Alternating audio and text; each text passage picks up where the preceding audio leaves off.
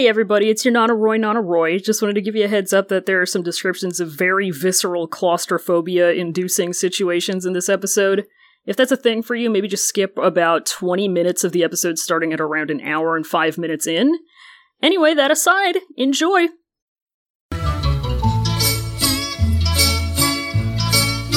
When the big pizza pie hits the moon like your eye, that's amore.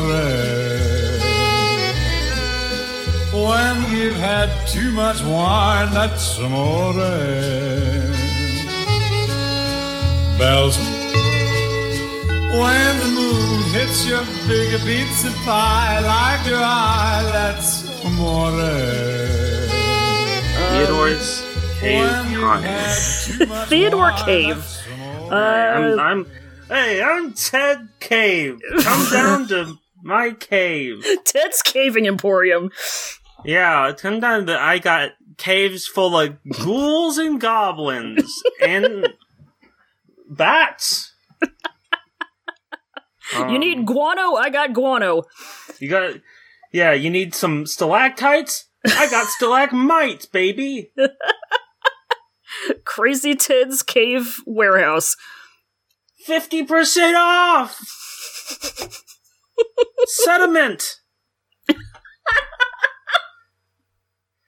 That's what I'm here for. Oh, I have an intro, huh, don't I? Yeah. Maja! Welcome to Nana Roy's Nightmare and Era. I'm your Nana Roy, and I have a friend with me today. Oh, by God, I'm gigalific. By God? By God. On God. On God. Hand to God. Hand to God, I'm gigalific. Frequent question asker. Trusted question asker. Yeah, human of the pod. Human of the pod. Cave requester of the pod. Cave requester, yeah. Yeah, we're gonna read Ted Go Cave today. Yeah, this is kind of Nana Roy's Ristorante. Yeah. Here. We're getting a bit like refined. Cause this is so well regarded. This is a fine vintage. Yeah.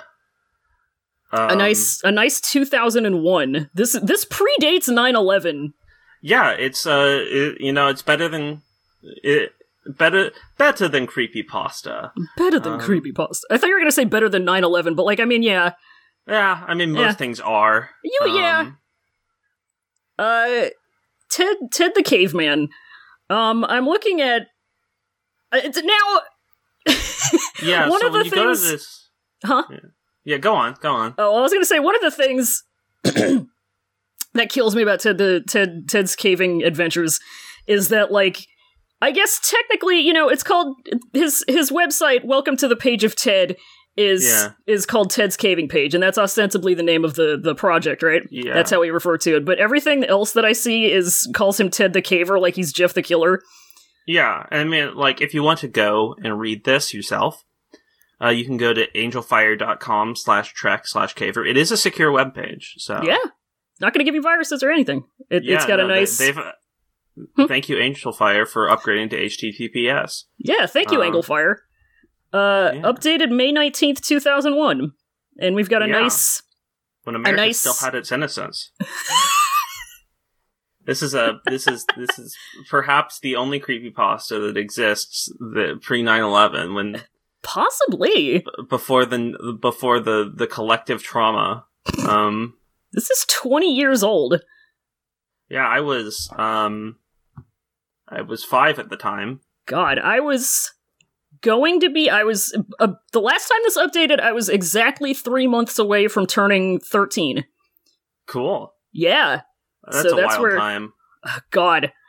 One of the worst fucking years of my life, but yeah, we've got a nice, grainy, scanned-in photograph of some formations. Yeah, some sedimentary formations. Yep. Before we go down the Ted Cave, I do have to look at Google because this is my favorite part of any episode. Yeah. Yeah, so, like, usually what I do is I just look up, Kingdom Hearts creepypasta or whatever the fuck. But today, like, this has a specific name. This is just one man. And I can see that it's mostly just kind of pictures that are on the website. Yeah. So what I did was, I thought, now what's the funniest thing that I could ask the internet about Ted's Caving Page? So I said, Ted's Caving Page real. And what Google told me, the first thing that comes up is Ted the Caver horror hoax from iHorror. It's not a hoax. It's very real. People also ask, is Ted the Caver a real story? What is Ted the Caver internet legend? What really happened to Ted the Caver? And then the last one, how do you get into caving? Because after I read this, that's exactly what I'm asking all of the time. I'm like, damn, the horror of tight confined spaces for hours and hours at a time in complete darkness. Sign me the fuck up. Can't get enough of it. Get me in there. Yes, queen. Shove me in, queen, yes. Yes. One thing that I learned... Fin-domed by a cave.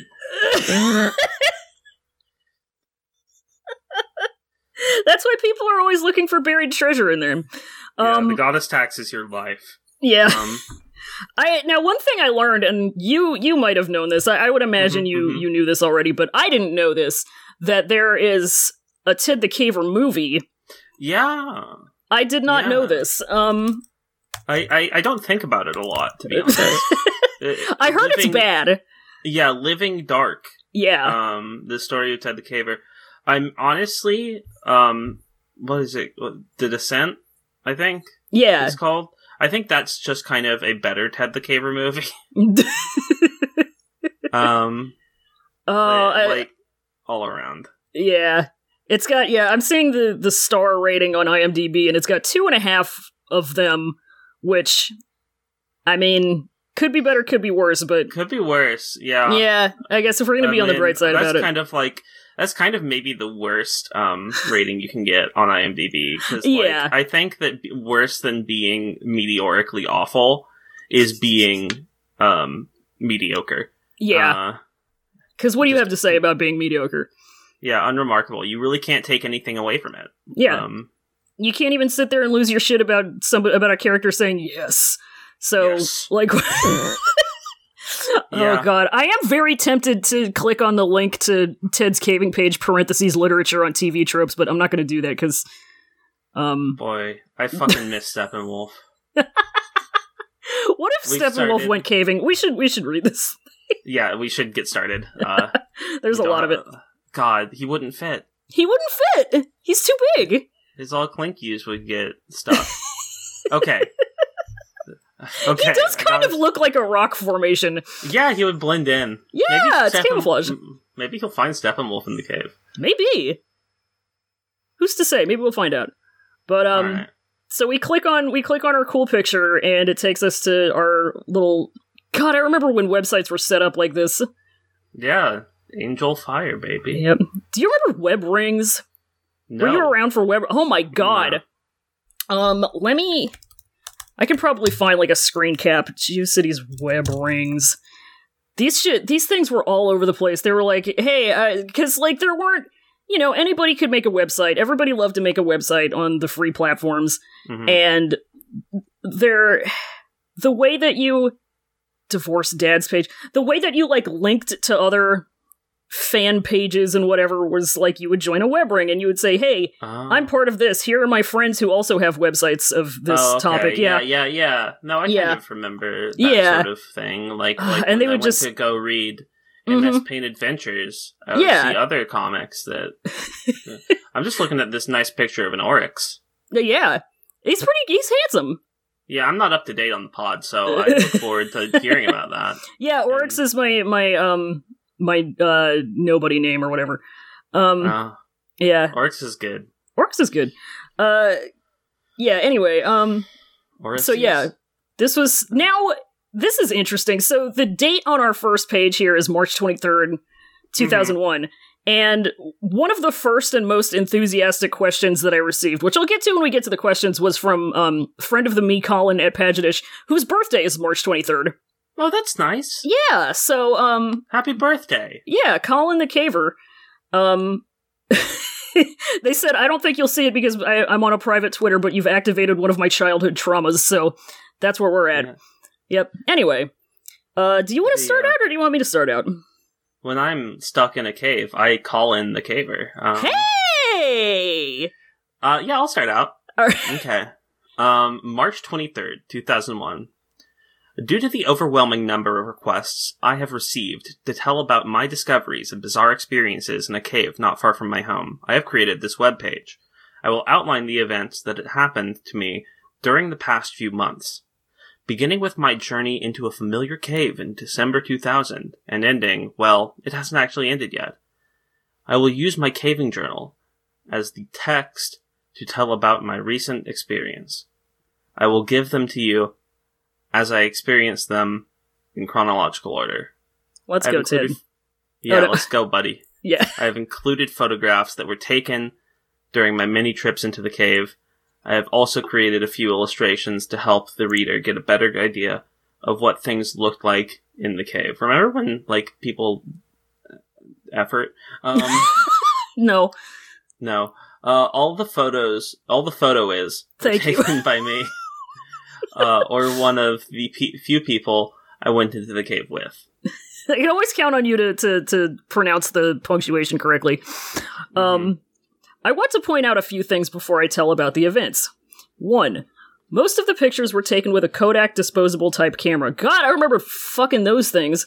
Yeah, baby, I do too. Mm-hmm. You know they still sell those? I think about them because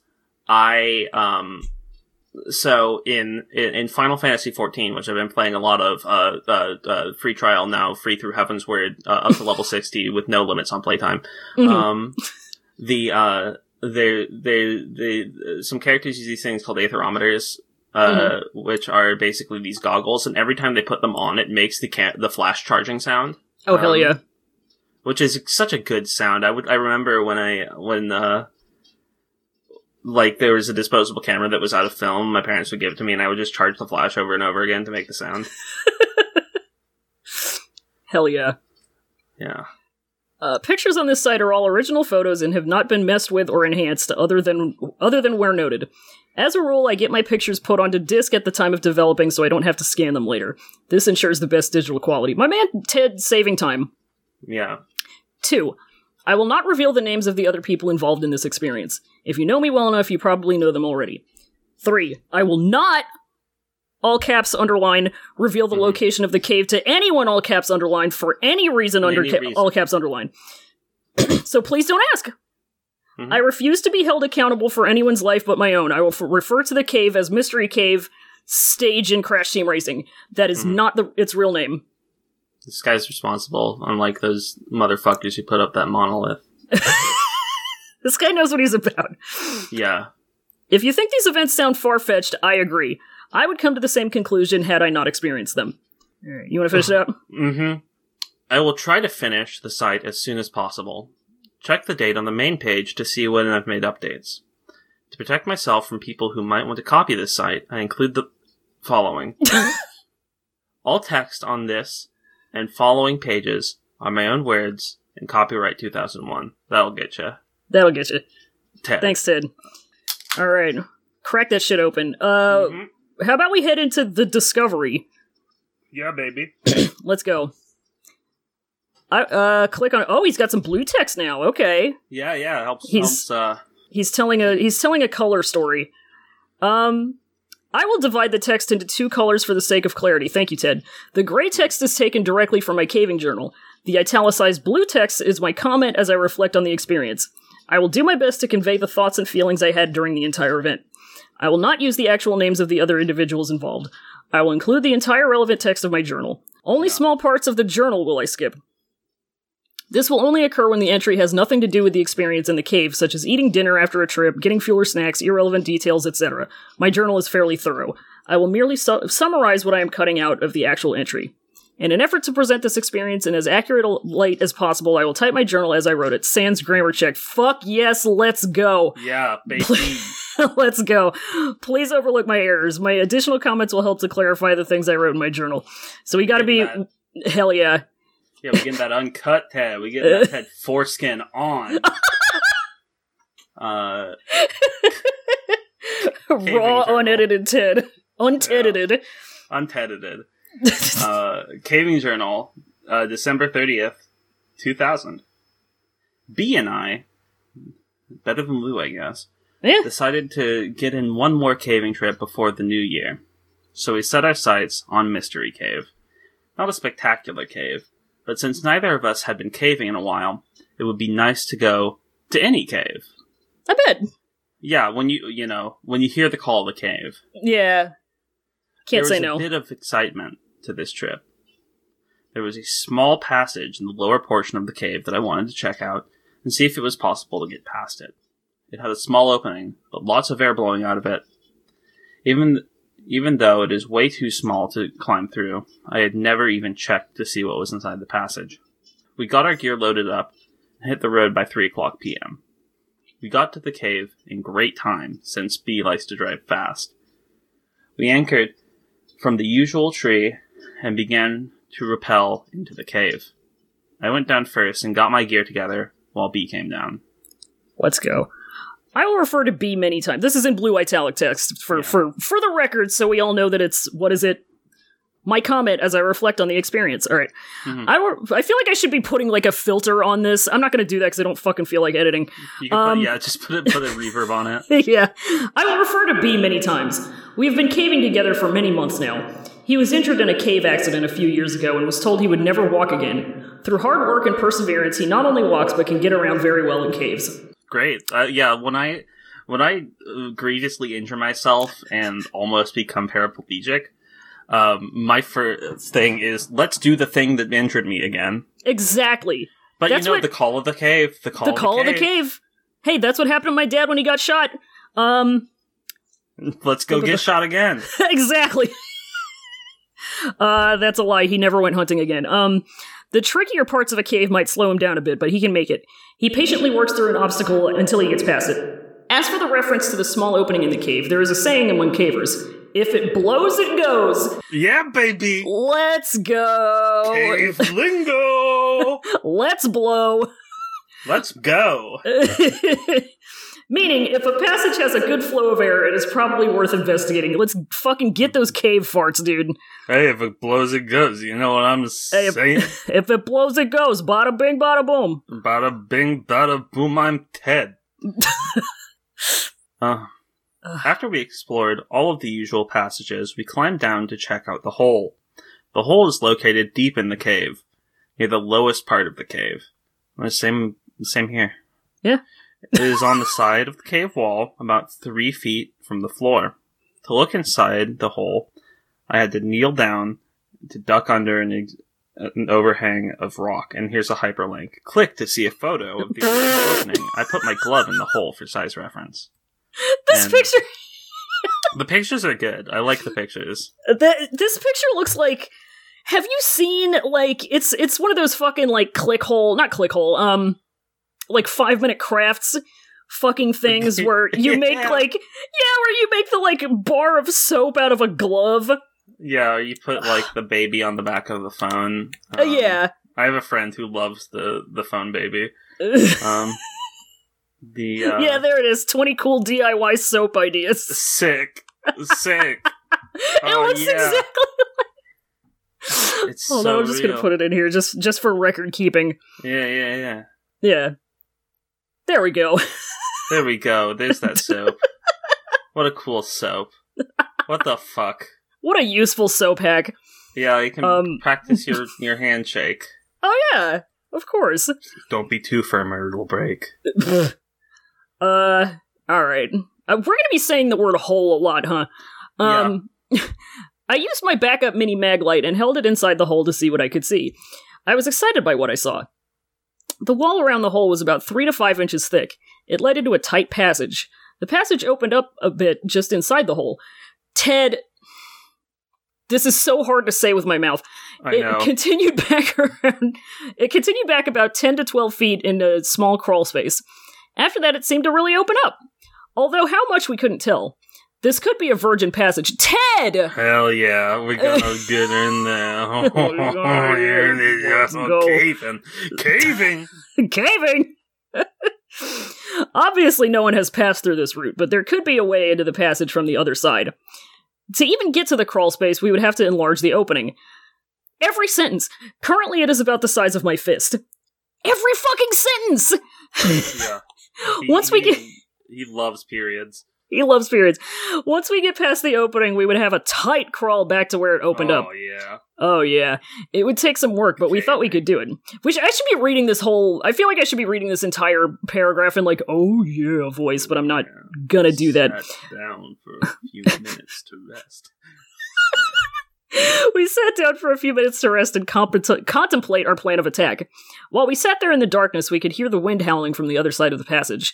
It was a low, eerie noise. We could also hear a low rumble from time to time. No big deal, though. The cave is in the vicinity of a highway that has heavy trucks drive on it. We figured the rumble was the effect of the trucks resonating through the rocks. Yeah, I mean, the thing is, like, this story, he gets very technical, which I like. It really helps, like, this is just a guy who really likes caves. Yeah. And, like, it helps, like, because, like, it feels very, like, very similar. Like, he, I always like to say verisimilar because it seems more elegant than verisimilitudinous. Yeah. And that just makes me sound like a smartass if I'm saying that. No, I think I've said the exact same word before. This is a podcast for geniuses, so... Yeah. Yeah, no fear. And English students. But yeah, like, I think that kind of helps set it apart from Creepypasta, because it's like a lot of what's really funny about Creepypasta is that it's written by 12-year-olds who have no job experience, let alone, like, work in a lab or whatever. Yeah. So, like, they usually don't have any, like, there's no information that makes you feel like that it's being written by a real person. And, yeah, that's that's how you get things like a thing of bleach or mental drugs. Yeah, like, this feels like, I wouldn't guess that anything creepy was going on here from how it's written right now. Except for the virgin passage and the tight fit. God. We decided that our best plan would be to haul a cordless drill into the cave and drill into the rock, which seems normal and safe. We could then take a bullpen and a small sledgehammer and break up the rock. It seemed pretty straightforward. We would widen the hole big enough to squeeze in and see what was on the other side. The efforts to haul all the equipment down the hole would be a pain, but we hoped it would be worth it.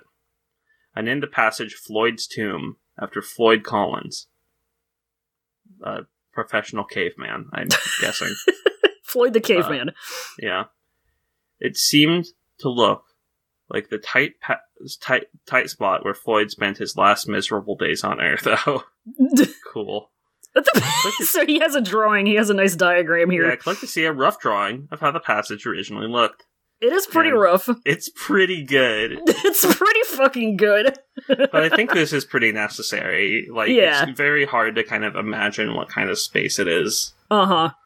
This is exactly the kind of, like, technical diagram that I would expect from a guy who just really likes caving and wants to make his little website about it. Yeah. Yeah, it's what we have, by the way, if you're not following along with us, is a stick figure and some nice circa 2001 MS Paint airbrush effects. Floyd Collins was indeed a cave explorer. He was indeed. Yeah. Floyd Collins, he was also a stick figure, rarely noted. Yeah. Way too big to fit in there. Yeah, dang. Floyd Collins was a caver back in the early 1900s. Oh, I'm stupid. I googled it, so I'm like... I mean, he makes you so eager to find out. Yeah. He got stuck in a tight crawl space and was unable to free himself. It is an amazing story that is detailed in a book called Trapped, The Story of Floyd Collins. I think that was the title, I don't recall the author. Calling our passage Floyd's Tomb was not only a tribute to Floyd, but a commentary of the size of the passage. Ha ha! Both H's get ha-ha! In retrospect, it is funny how... In retrospect, it is funny... I'm gonna take my head off! God. It is funny how simple I thought it was going to be.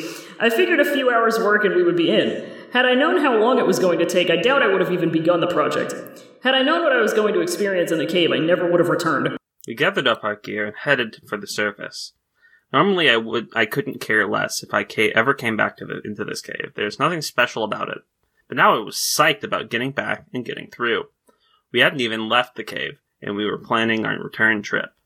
All right. The rest of the journal entry talked about the climb out of the cave, our dinner, and the trip back home. Work begins. Me on Monday, am I right? January 27th to 28th, 2001. B and I were both excited to get back into the cave and get to work. Now, hold on. I meant to ask this before, but then I got sidetracked by funny things. I don't know much about caves or caving. Someone who is good at caving, please help. Can you just, like, go into a cave and drill shit and, like, swing hammers at the wall? Definitely not. Unless Ted? you go in that cave. Which it doesn't sound like they do. Yeah, I don't think he has the right to do this. You need to get a permit if you're going to, and like you could cause a cave in on yourself. Yeah, it seems very dangerous. Yeah, it's pretty irresponsible, and I'm very Ted, you fuck, Ted, you idiot, you fucking idiot. Yeah, this is before 9/11 though. Like, we were all more innocent. Yeah. Alright, so Ted's documenting his crimes. I figured with about 4 hours work we could be in and see what was on the other side. We had arranged to borrow a DeWalt cordless drill to bring with us. He's got that product placement. We also had DeWalt? DeWalt. We also had masonry bits to drill with, sledgehammers, (2), to break up the rock, bullpins to insert into the drill holes, and a few other tools that we ended up not using. Getting the tools down to the worksite proved to be a challenge. One of us would climb down the rope and stop at a ledge or good resting place, then the other person would lower the tools. We kept repeating this routine until we got to the bottom of the cave. Then we had to drag the tools to the hole. It took about an hour to finally get to work. B took the first turn at the hole. After an hour of exhausting work, we could tell that we were not going to get through in one session. Damn. Yeah. When your bro's trying to pound in that hole, God, and you're not going to get through in one session. You gotta help him. Yeah. We kept trading off after we worked ourselves into a sweat. One would take a break and get some food and water while the other one went to work. The routine went like this. To begin work, we had to get down on our knees and do our best to avoid smacking our heads on the ceiling. Working in this awkward position, we would drill into the wall around the hole. That was difficult work. We really had to push on the drill, and it was still slow progress. Then we inserted the bullpen into the hole and hammered on it until the rock broke up. Then we would repeat the process. To give you an idea of how slow it went, the typical size rock that would break off was about fingernail size. If we broke off a large piece, about a third of the size of my palm, it was cause for celebration. Damn, dude, you doing all this? Yeah. To get that hole. Gotta get that hole. Men want one thing, and it's fucking disgusting. From time to time, for variety, we would just wail on a cold chisel with a 5-pound sledge. With a 5-pound... Oh no. Okay, that's a period. I thought that was a comma and it was gonna be funny. It was slow progress. The problem with the sledge was that we couldn't take a good swing because of the tight quarters. Even though we spent many hours and several trips working on the hole, we never did find a better technique for widening the hole. Say hole one more time, motherfucker. Hole. The drill/bullpen/hammer got the best results for our efforts. We came up with some crazy ideas for breaking up the rock. Everything from TNT, never seriously considered, Good. to hauling a generator to the mouth of the cave and running an extension cord down to a jackhammer. We even thought about using liquid nitrogen to freeze the rock and make it more brittle! Huh. I wonder if that would work. Probably not. I mean, rock is very TNT. dense. Yeah, rock is very dense. TNT did kill people at a gender reveal party, so I think that might work. I mean, a lot of things have killed people at gender reveal parties. Gender reveal parties are all about finding new ways to kill people in either blue or pink. That's a leading cause of death in this country. It's like like, so often, I'm very anti-fireworks. We're coming up on the 4th of July. So, fake holiday. The dread is setting in. Uh-huh. And I just think they're very selfish and very, bothersome. Yeah. And like, it's absolutely, like, the consequences of using them are in no way anywhere near the worth of, like, shiny light, big noise. And gender reveal parties are kind of, like, they often incorporate fireworks, but they're kind of the fireworks of whatever, of straight people. Yeah, the fireworks of straight people. And so, like, it's just like, why? Yeah. Anyway, moving on. People love to die for heteronormativity. Yeah. I'm trying to find exactly, like, what the stat is, because I know there was a stat a while back that it was, like, I think it was, like, some amount of deaths, like, if a few more happened, it would be more likely for you to die at a gender reveal party than, like, to be killed by a shark or something. Yeah, it's a moot point because the people who do gender reveal parties do not care. Mm-hmm. But it's not a gender reveal party; it's a sex reveal party. Yeah. Also, yeah, the baby's still in there. Like, yeah. It's a look at my baby's junk party. Yeah, the babies do not have gender. Like, yeah. Babies are ignorant, are blissfully ignorant of the concept of the roles that they have to play based on. Okay, whatever. God, I wish that were me. After a couple of hours of hard work, we realized what our limiting factor was going to be. It was about then that our first battery met an abrupt death. We had a second battery, so we swapped them out. The second battery lasted a little longer because we hammered and chiseled a little more often, a little longer each time. Finally, after about 3 more hours of drudgery, the second battery died, and we called it a night. Woo! Woo! We could tell that we had done some work in the cave, but it was not much. For the first time since we got in the cave, we sat back, both of us. We sat back, both of us took a break. Okay, whatever. Yeah, we sat back, both of us took a break. It was nice to check out the results of our hard work. Then we noticed the howling again. It seemed to be a little louder than the last time we were there. We just figured the wind was blowing a little stronger outside. What we could not figure out was the rumbling. It, too, seemed a little louder and more frequent. This time, we could not attribute the noise to trucks. The road that the trucks drove on was not very busy to begin with. At that time of night, it should be dead, yet the rumbling continued. It seemed to be coming from deep within the passage. B said that he would ask some veteran cavers what would be causing the noise. Ooh. We didn't spend a long time admiring our work. We still had to haul the gear up and out of the cave. Actually, we left some of it in the cave. It was still difficult work. What made it worse was that we were both exhausted. Our original plan was to be done with this cave and hit a couple of other caves in the area the next day. Instead, we decided to crash at a nearby motel, charge up the drill batteries, and go back to Mystery Cave. Dude, watch out! Bears are gonna steal your equipment. Yeah, they'll use it, and by the time it won't be a virgin passage anymore, the bears will have gotten in. Yeah. They'll use it to steal some picnic baskets. I gotta see what the photo of the opening... Yeah, we've gone from a pucker to a goatsy. God! Let's say. Sorry, you can cut that out. That was horrible. No, I'm leaving that in. Okay. Okay. It's a little wider now. A little bit. Definitely not Ted-sized, though. No, not quite yet. But the glove wouldn't be sticking out like a funny soap.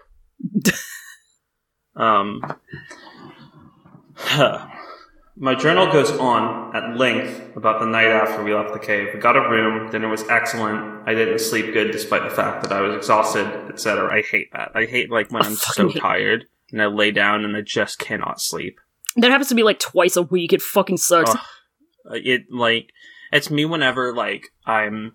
So, like, between summer and the rest of the year, I make the drive up I-5 from Southern California all the way up to Portland.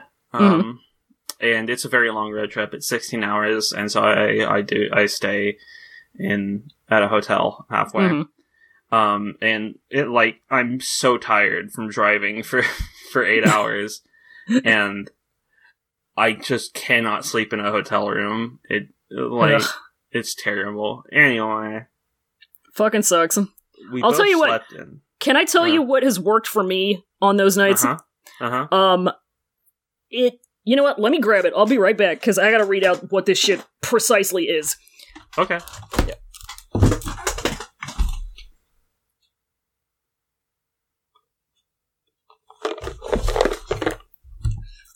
Okay. I don't know what the deal with this shit is, but Natrol Kids Melatonin. They're melatonin gummies. Melatonin. Yeah, melatonin rocks. Here's the thing, though. This is supposed to be kids' melatonin, right? For children ages 4 and up, take one gummy 20 to 30 minutes before bedtime. Presumably, you know, if that's the dose for kids, you should take more than that if you're an adult. But I'm a full-grown adult. And if I take... Roy. Yeah, full-grown Roy. If I take one of these, what is the fucking... How many milligrams is this? Yeah. Say it somewhere, you bastard. It's something. It's, whatever, I don't know. It's got 1 milligram of melatonin.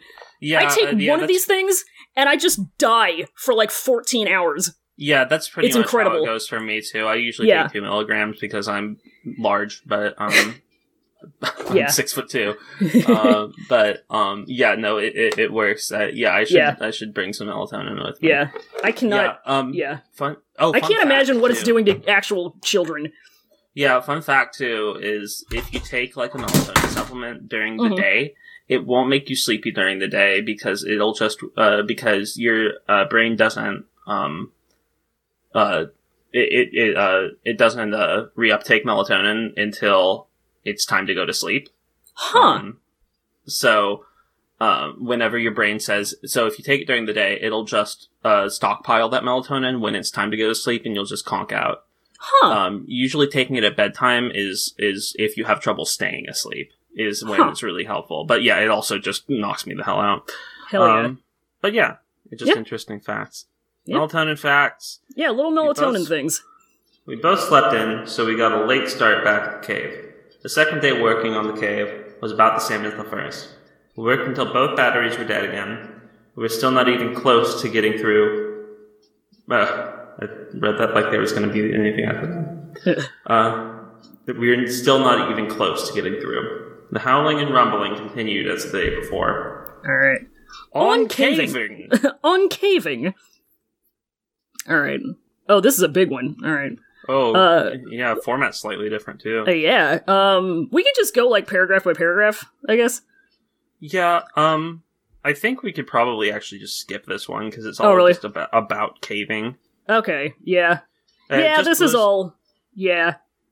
Yeah, just imagine that, that Ted's talking about caves. Yeah, Ted be caving.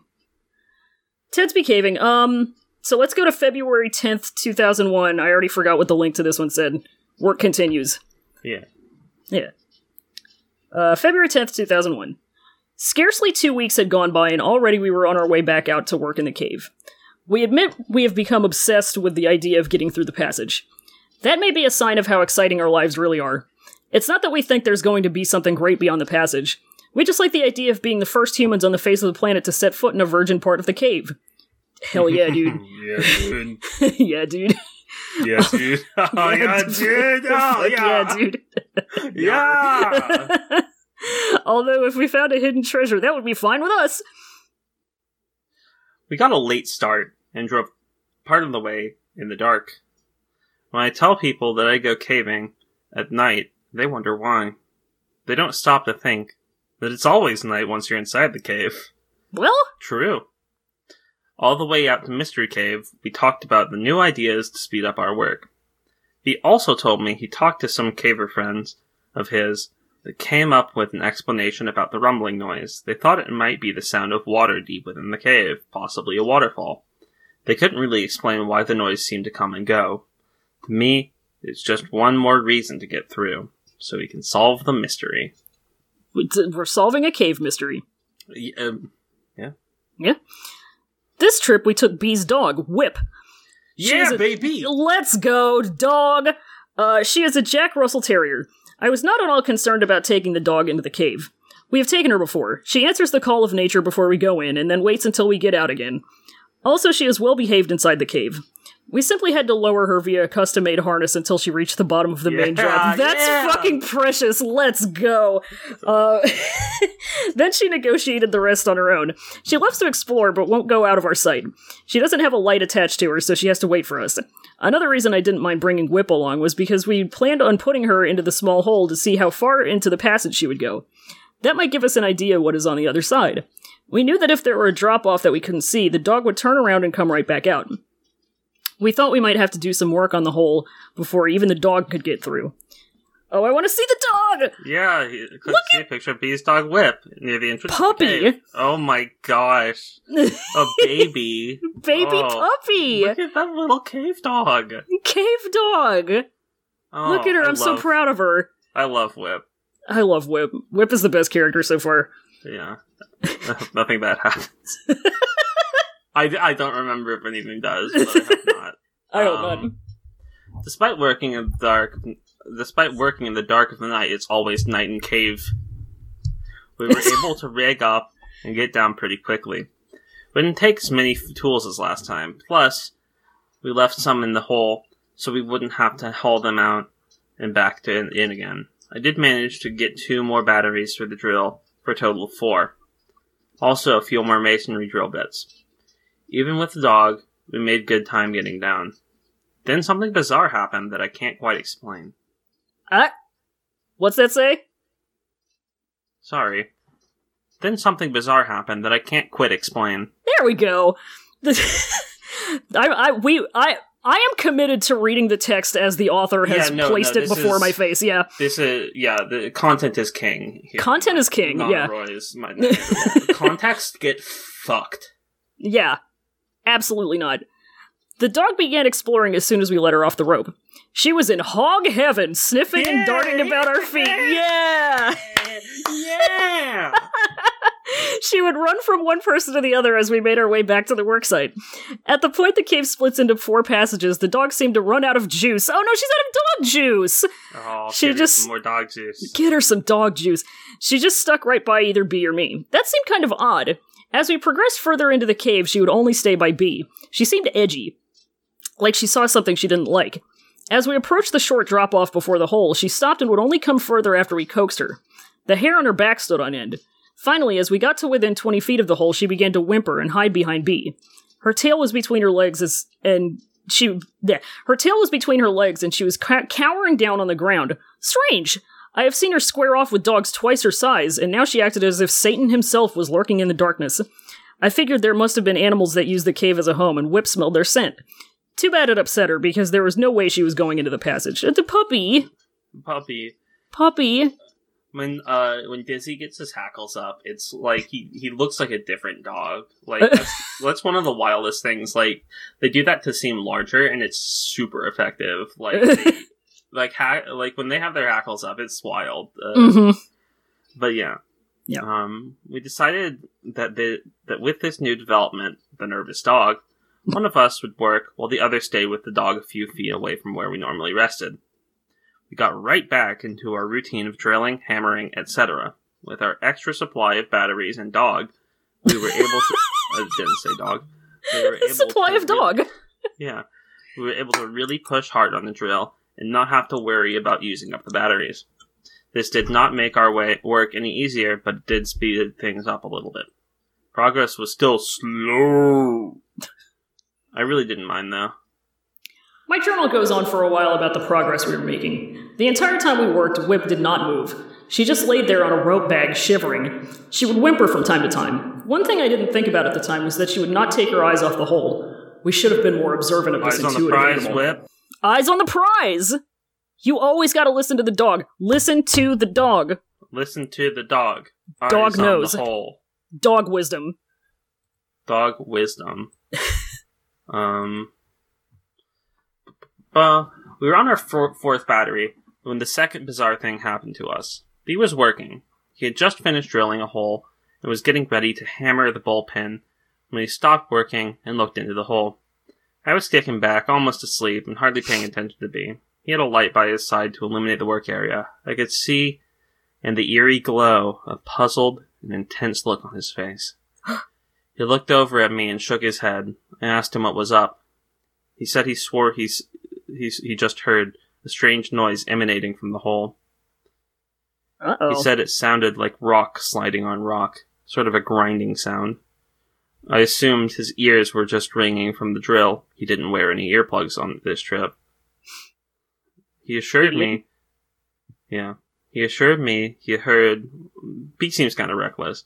He assured me he heard what he said he heard. I didn't have an explanation, so I went back to dozing.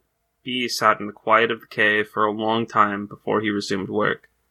Also, he would stop from time to time, just listen. B is very grounded, and not want to pursue some imaginary sound. I believe he heard something, but I'm not too concerned about what it was.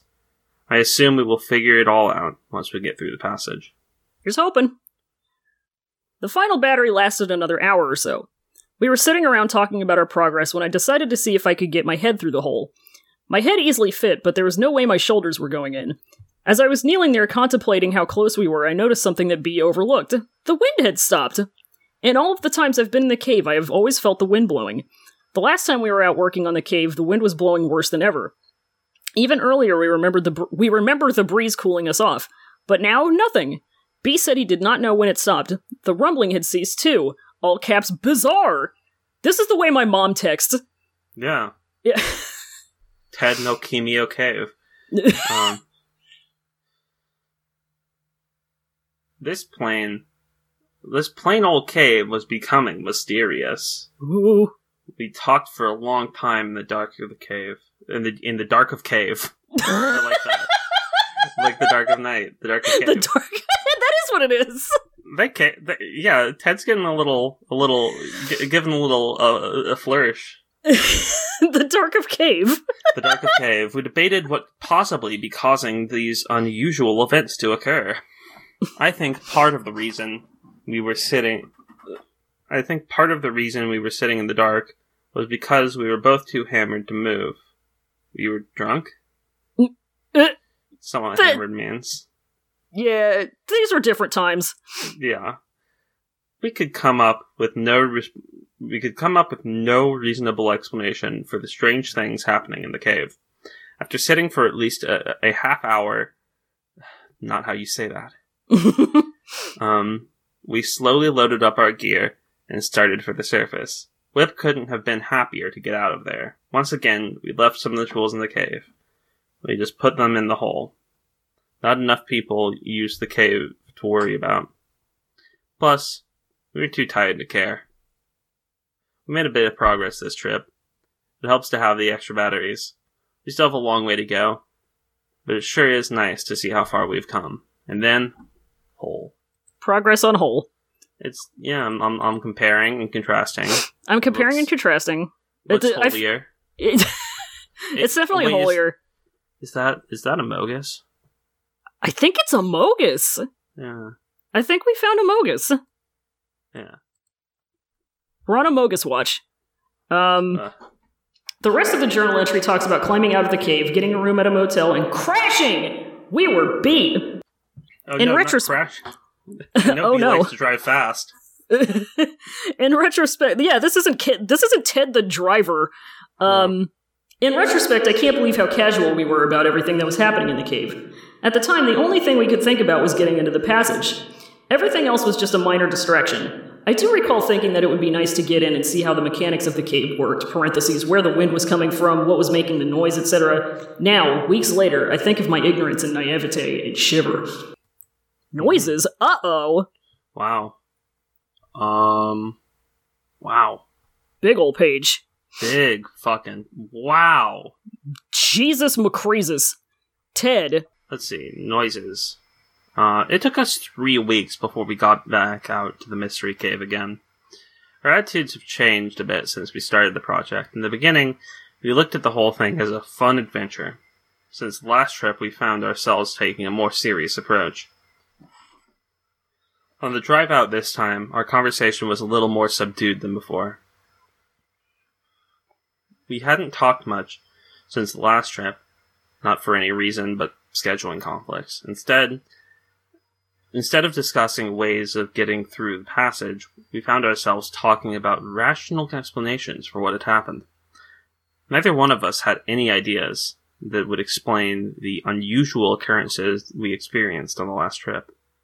We were amused to find out that neither one of us had talked much about the last trip to other people. That is a complete reversal from the other things. It has been fun to report to friends and family about our progress. It is always fun to tell people about the tight squeeze we are going to have to go through to get into the passage. Hell yeah, it is, dude. Yeah, a tight squeeze, bro. Yeah. Yar. Yar. Most people have little desire to voluntarily subject themselves to incredibly tight places. Actually, neither do I. But I will do it in order to get to the other side. Good motivation. Hell yeah. We left town early in the afternoon to beat traffic. I don't really recall what time we finally got to the cave. Like I said, the mood was subdued. We got rigged up and started down. Obviously, B left the dog home this time. Damn. We took essentially the same gear as the last time. We left some of the tools in the hole to save our backs the agony of hauling the extra weight. Even with the gear, we got down in good time. We really have a good system for getting up and down. There was only one minor mishap this trip. B scraped his arm on the descent. Oh no, B. Uh-oh, B! I'm a little scrapey. You butterfingers. You bitch. You big oaf. You big galoot. You fucking idiot. Not real bad, fortunately. He waited until we got all the way to the hole to patch it up. Yeah, B is for bitch. It was just a superficial cut. While he was getting the wound cleaned up, I started working. We both took note that the breeze was back and the rumbling present. We had 4 fresh batteries and 4, or maybe 3.5 fresh arms. I had high hopes for a living this would be the day. It started out pretty slow. When we first started working on the hole, the thickness was about 3 inches. As we have enlarged the hole, the thickness has increased. As a result... Yes,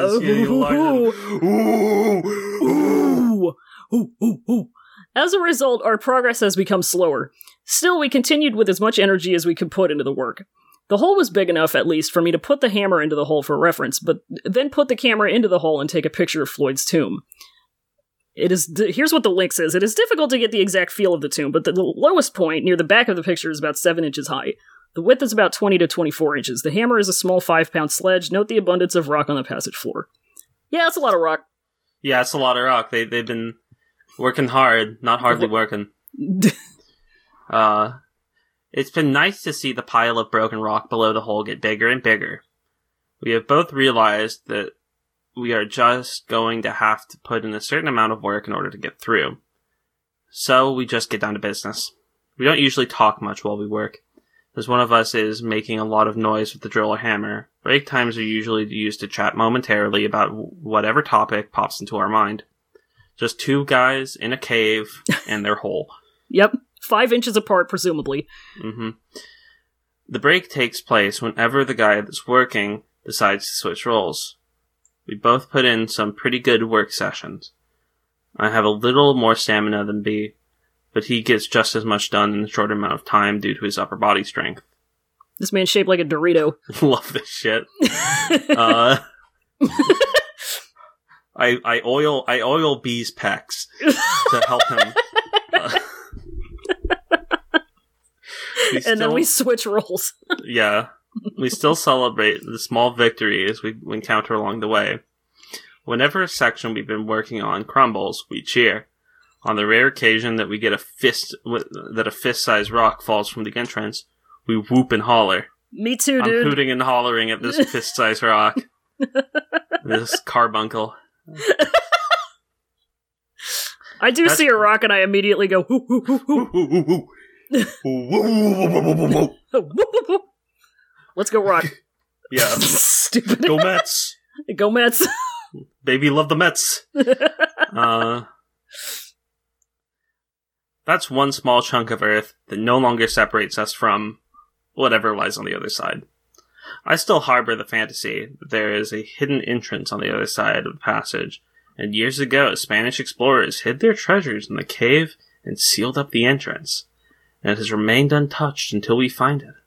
B's more realistic, although more mundane theory. He figures that there is more cave on the other side. We'll see who is right. We'll see. We'll fucking see, you we'll idiot. We'll see, bitch. This trip out, I wanted to see if we could speed up the work by using larger masonry bits. I purchased some good-sized ones at the hardware store, parentheses, at a good-sized price, am I right? Hey, yeah. Hey! I'd get the more pricier ones, but my wife won't let me. One was larger in my bitch wife. One was larger in diameter than all the rest. The other was smaller around, but longer. I'm just sitting on these words for a moment. Yeah, we get a lot of superior. Yeah. Superior adjectives, yeah. I had pretty much concluded that the big one might be too big, and I was right.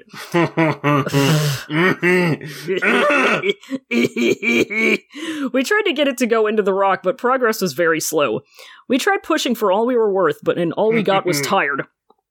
The larger bit just created too much friction area for our strength. It might have worked with a hammer drill, but we didn't have one. The longer bit worked fine with our drill.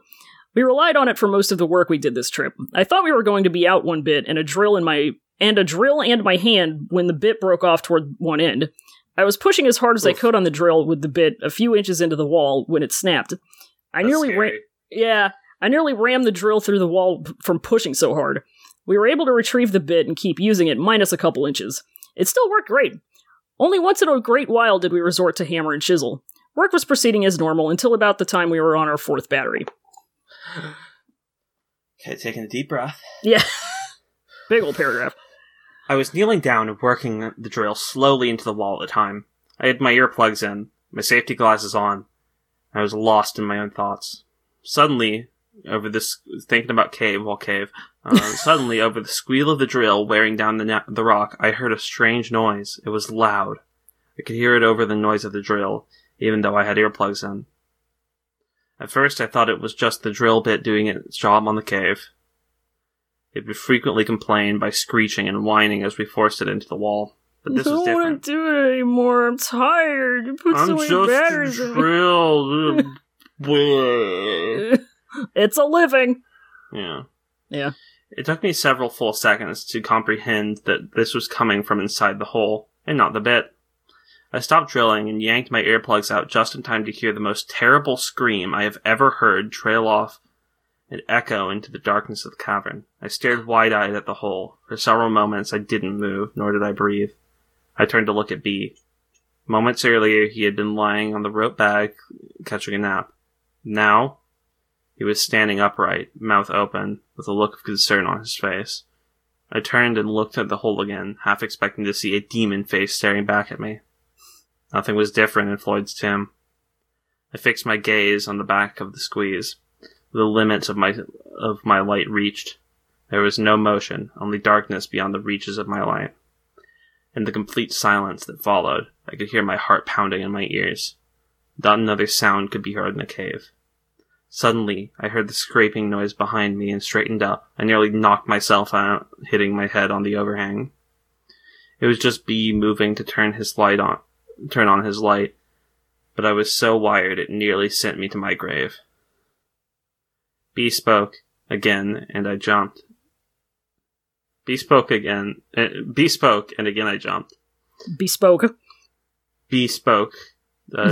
Thus spoke B. Yeah. He said to get some rocks and put them into the hole. He explained that whatever animal had made that noise might be able to get through the hole. I immediately grabbed a few rocks and hoisted them through the opening. Using a handle on the sledgehammer, I slid the rocks as far back into the tunnel as I could reach, creating a wall between us and the other side. Since the squeeze is so small, it didn't take long. The entire time I was doing this, however, I was thinking that the noise certainly did not come from an animal. I didn't know if B really thought it was, or if he was just trying to convince himself. I didn't say anything to him about what I thought. Spooky. Spooky. From the time it happened to the writing of this journal entry, parentheses 2 days later, I have tried to come up with some possible source for such a noise. To describe it, I would say it sounded like a cross between a man screaming in fear and a cougar screaming in pain. Those sound like the same thing, though. Like mountain lions, like when a mountain lions just sound like a woman getting murdered. They do, yeah. Yeah. Yeah. They're up there with, like, foxes and, like... Ooh, bunnies do not sound good. Bunnies sound horrible. Yeah. Yeah. I hope, I don't ever want to hear Banui scream. It's awful. It's bad. Cougar screaming in pain. It sounded like it came from the hole and was roughly 100 feet away. The horrific noise reverberated through the cave and through my ears. B estimated the scream lasted 8 to 10 seconds. My best guess is about 5 seconds. 3 seconds while I was drilling, 1.5 seconds to drop the drill and yank the earplugs, and half second of sheer terror. It's difficult to tell how much time passes when you're listening to a solo from the depths of Hades. After I filled the back of the passage with rocks, we just sat there listening to the silence. My breathing was a lot more rapid than usual. Neither of us spoke for quite some time. Finally, B suggested that we get back to work, but keep an eye out for movement in the hole. We put a light in the passage that shined to the back of Floyd's tomb. It was only at this point that we realized the wind had stopped again. The rumbling could no longer be heard. Yeah, well, you stuffed it with rocks, dick shit. Yeah, genius. Yeah, brain man. Yeah, fucking Einstein. Yeah, you're Ted the Caver, not Ted the Brainer. Get him. Got his ass. To say I was nervous would be an understatement. I didn't say anything to B, nor him to me. Back to the drilling. B took over the work, which is fine with me. I wasn't exactly worn out, but I didn't mind being further from the hole. B would stop from time to time and listen. I just sat watching him with my light on. I wasn't close to the entrance of the hole, but I still found myself looking behind me down the passage to the still water. Every time my light would cast an unusual shadow, my heart would jump. My imagination was running wild. Oddly, B seemed to be less concerned about this strange noise than me. After a short while, he seemed to be focused entirely on getting through the passage. I was still straining to listen above the sound of the drill. I heard nothing but the now familiar sound of carbide on stone. As I contemplated the possible scenarios which might play out on the other side of the passage, I found myself strangely getting somewhat excited again about getting through. It might have been fatigue taking its toll on my mind, or the thought of something valuable on the other side. Let's go. My thoughts were broken when B let out a yell, possibly a cuss word. He said, "No! Don't cuss! B! I'm gonna have to tell on you!" He said the drill battery was dying, but he hadn't quite broken off a large, parentheses relative section he was working on. He set the useless drill aside and picked up a hammer and bullpen.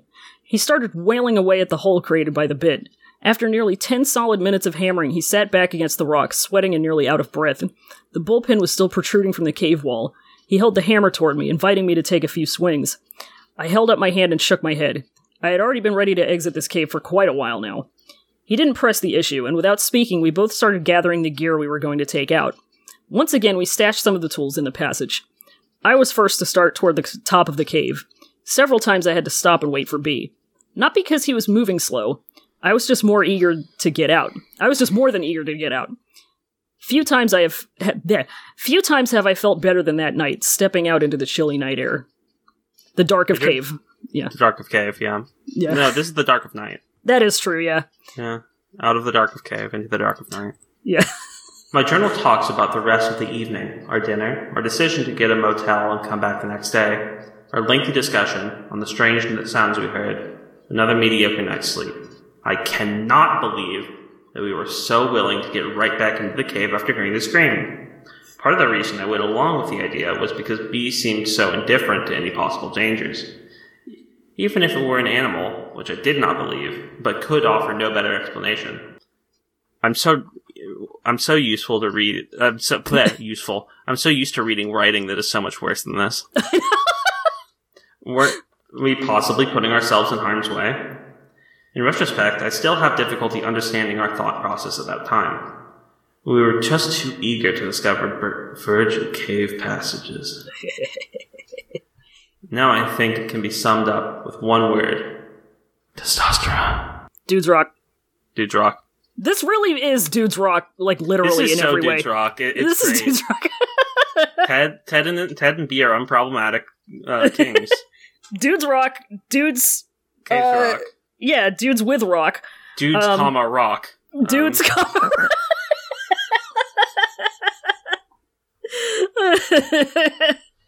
All right, now we're on February 13th. Oh, day before Valentine's Day. Aww. They're gonna have a little Valentine's. Yeah, they're gonna have a little Valentine's date in the cave. February 13th. It's amazing what a couple. Nothing more romantic than two dudes in the tight hole. What's better than this?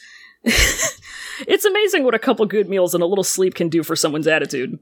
Even though we still had memories of the strange noise fresh in our minds, we relit our fire of enthusiasm. The other side of the passage seemed so close. We were sure this would be the day. We got to the cave and started to work our way down to the hole. Getting back into the darkness of the cave brought back the memories of the night before. The sight of the circle of rock illuminated by our headlamps, the smell of dirt in the air, the sound we made as we crawled across the rock. Once we reached the entrance to Floyd's tomb, however, we were once again ready to blaze the trail leading to an undiscovered part of the cave. We immediately noted the presence of the breeze blowing out of the hole and the rumbling. The bullpen sticking out of its hole was an obvious sign of where we needed to begin work on the day. B took over where he'd left off the day before. I took up residence in the same spot I occupied the night before, even though I was already well rested and wanting to start work. B was making the hammer sing with each blow. After a mere 2 or 3 minutes, he let out a cheer. He turned to reveal a handful of rock that used to be attached to the cave. He was breathing heavy, but he had a big smile on his face. Aww. So did I. They're gonna kiss! They're gonna kiss! They're gonna celebrate! For the time, the strange noise had been forgotten, and the vision of success captured our attention. Click to see the size of the opening at this point. Yeah, it's bigger. It's bigger. Good job, bigger. B. Bigger than before. B for bigger. B for bigger! The lower left-hand corner of the hole had been giving us grief because of the thickness of the wall at that point. We felt that if we could just remove that corner, we might be on our way inside.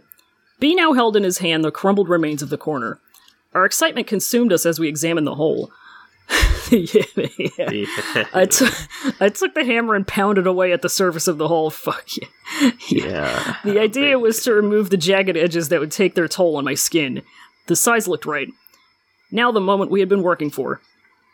I cautiously approached the entrance to Floyd's tomb. I decided the best way to enter the small hole was to place one arm over my head, turn my head sideways, and slowly work my way in. Just wiggle into that hole, baby. Yeah, just wiggle in. I soon determined this was not going to work. The hole was small. Yeah. If I was going to make it in without widening this hole anymore, I was going to have to put both arms over my head in diving position, like a fucking dolphin. Hell yeah. Turn my head sideways, and slip into the tomb. The width of the entrance was the limiting factor. The height was sufficient. The arms overhead position flared my shoulder blades out, but there was still room to get in. Plus, the arms overhead gave me the best squeeze side to side. Hell yeah. Sounds like it fucking sucks. I know, I want nothing to do with this. This is a lot of what follows, basically, is his description of trying to get in, like, wiggle through. Yeah. It's honestly scarier than, like, some of the scary, like, the horror parts. I fucking hate... I'm very claustrophobic. Yesterday or the day before, I was watching some YouTube video about, like... fucking, I forget the kid's name, but he's like the kid who like went missing and then they found him like several years later in a chimney in an abandoned house. Do you know about this? Yeah, I heard about that. Yeah, and, like, he got stuck in the... like, their explanation was, like, he got stuck in the chimney, and I want to say it was him. He had, like, his arms outstretched, and that's, like... It's the same position that Ted's in right now, and I'm not enjoying this. Yeah. Yeah. In order to enter straight into the hole, I stood on my feet and bent over to get level with the entrance. My knees were bent, and the position was uncomfortable, sort of a semi-squatting position, bent at the waist with arms overhead. Plus, I had to slightly turn my upper torso to the left in a counterclockwise rotation to negotiate the angle of the entrance. Notice in the last photo that the entrance generally slopes up to the right. I got my arms through the entrance, with minor scrapes. Next came my head. By keeping it turned sideways, I was able to get in, for the most part, up to my shoulders. When I got to my shoulders, I could feel the rocks touching all around my shoulders and chest. It was not stopping me, but I was definitely scraping many surfaces on my body. I decided to just push through, keeping in my mind that I was going to have to come back eventually. The pain was not too bad, and I was in. Well, my upper body was in. At least I could get a good idea of what the tomb was going to be like, and then we get the best picture in the entire... we get Ted ass. Ted ass. Ted's dusty ass sticking out of the hole. It's fucking Winnie the Pooh. It's so good. It's really good. That's a kink. Okay, it's stuck in wall. Stuck in wall, yeah. Stuck in cave. Stuck in cave. All right, here's your big challenge. My big challenge. Once inside the tomb, I had a few inches all around me in which to position my body. This was the largest part of the passage, and it was conveniently located right at the beginning of the crawl. That gave me a little room to get positioned to crawl further into the passage. Inside the tomb gave me a whole new outlook of what it was going to be like to crawl through. Even though this was the largest part of the crawl, it was still small. I could move my head around freely, but every direction that I turned, I was staring at a wall of solid rock. When I spoke to B, my voice sounded muffled, like I was talking in a small box. I could rest my chest on the passage floor, but the rocks were uncomfortable. I turned my head to look further ahead, but couldn't see past the wall of rocks I had built the day before. The squeeze toward the end of the passage was closer now, and appeared even narrower. I didn't know if I could squeeze through or not. I knew it would be close. I wanted to crawl further into the passage. First, however, I had to work to get some of the loose rocks that were lying on the passage floor out of my way. I was disappointed to find out that most of the rocks that looked loose were actually attached to the floor. I was hoping to be able to just scrape them out of the way. I had pushed the sledgehammer into the passage before me, so at this point I used it to push the rock, quote-unquote, wall we had made further back in the passage. Then I dragged the sledge back and forth across the floor to move any loose rocks or break up the solid ones. By sliding the head of the hammer under the squeeze, I determined that the narrowest part of the squeeze was about 7 inches high. I figured we would have to do some work before I could slip through. The entire time I had my head in the passage, B was just kicking back, listening to my descriptions and progress reports. At some point, he snapped the photo shown above. Thanks, B. Thanks, you fucking bitch. Thanks for showing my ass to the world, yeah. Up to this point, the size of the passage was not too big of a deal. I was in an incredibly small passage, but only my upper body was in, and since it was the largest part of the passage, my arms could move freely, I was pretty calm. Then it was time for a push. This is rocky unbirthing, and I fucking hate it. Yeah, craggy unbirthing. I slid the sledgehammer up as far as I could reach. Since my body filled the entrance, I could not slip the tool out, so it was easier to just push it ahead. In order to rotate my hips and to the proper angle to enter the hole, I had to lean my upper body on my forearms, use my feet to climb the wall outside the hole, and slowly crawl into the hole. My hips barely fit. Once they Ted's got those birthing hips. Oh, hell yeah. Yeah. They don't lie. Once they cleared the entrance, I could relax a bit and get in position to work towards the squeeze. I decided to try the one-arm forward technique to get through. The passage was so narrow that whatever position I started with, I would have to stay with through the entire length. You're good. There was just no room. Oh no, that's horrible. Yeah, I know. There was just no room to move around or change positions. I would also have to turn my head one way or another and keep it in the same position. This crawl was tight. Nice. Yeah. Woo! Okay. Moving forward at this part of the passage was relatively easy. I could use my forward arm, parentheses my left arm, to pull and my other arm to push. At the same time, I would wiggle my body, trying to arch as much as I could to keep my chest off the rocks. I tried both ways and determined that I would turn my head to the right. It felt the most comfortable. I began to learn things as I went. I determined that a small flashlight in one hand would be nice. Then I could shine it ahead and get a better idea of what I was about to crawl over. This was a difficult maneuver because I had to look overhead since my head was turned. It became immediately obvious that we were going to have to do some more work removing rocks from the passage floor. As I moved along the surface, I was constantly scraping my chest on the rocks. They were sharp and it was painful. Occasionally, I would cause a rock to slide along under my chest and actually wedge me between it and the top of the passage. No. No. I would then have to back up and either try to move the rock to the side with my cheek, using a sweeping motion with my hand, or back way out and move it with my forward hand. God, this is just, good. This is just good. It's just good writing. Yeah. This is the worst fucking part, is just the claustrophobia of it. Jesus fucking Christ. My little trip into the passage represented a major milestone into my caving career. When I began caving, I did not feel overly comfortable going through the tight spaces. Even the little squeeze at the beginning of this cave was an obstacle to overcome. By pushing myself and forcing myself to try the narrow passages, I have become much calmer about tight spaces. Still, this passage represented a new benchmark in small spaces. I had not been faced with anything this small. I don't remember having to take my helmet off before now. With this passage, it is mandatory. As I mentioned before, not only do I have to take off my helmet, but I have to turn my head to the side in order to fit. Yeah, this kind of tracks with a lot of, my dad knew some geologists from college, and he went to college at the University of Virginia, Virginia Tech. And so they would just go out into West Virginia and, crawl through, hundreds and hundreds of feet of just the tightest spaces you can imagine. Hell no. Yeah. Yeah. Yeah, we got some mountains out this way. Yeah, just there's a lot of karstic formations out in West Virginia. Yeah. Really pretty, but also not. Yep. You gotta squeeze.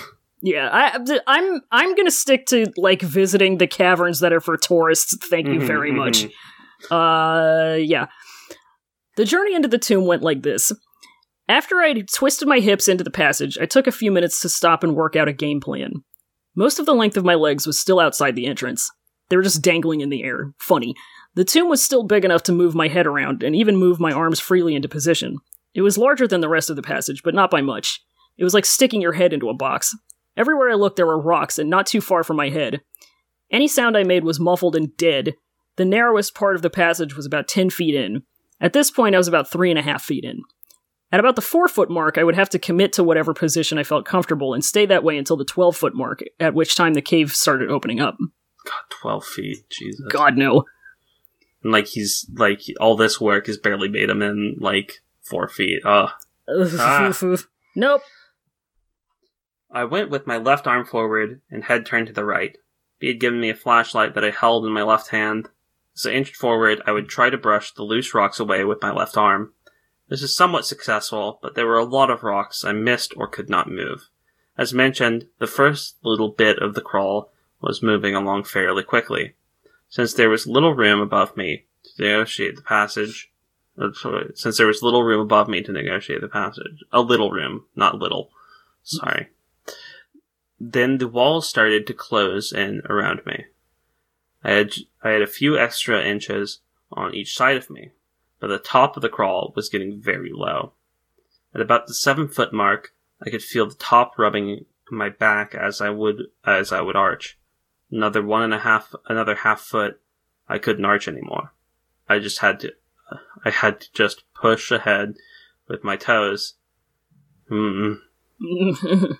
Ted got them toes. And pull with my forward arm. I decided it would be a good time to see if I could back out. I tried, and it was pretty easy. It gave me a lot more confidence. Still, I had B tie webbing to my feet, just in case he had to pull me out. Last shot before my feet were all in, had the webbing tied. He's not showing feet, contrary to his caption. Yeah, here. no, he's just showing soles. Yeah. Yeah. Yeah. Ted's little... It's wild that he could fit in there. I know. Like, that's such a tight fit. Holy I know. shit. God. My neck was starting to get sore from being cranked to the side.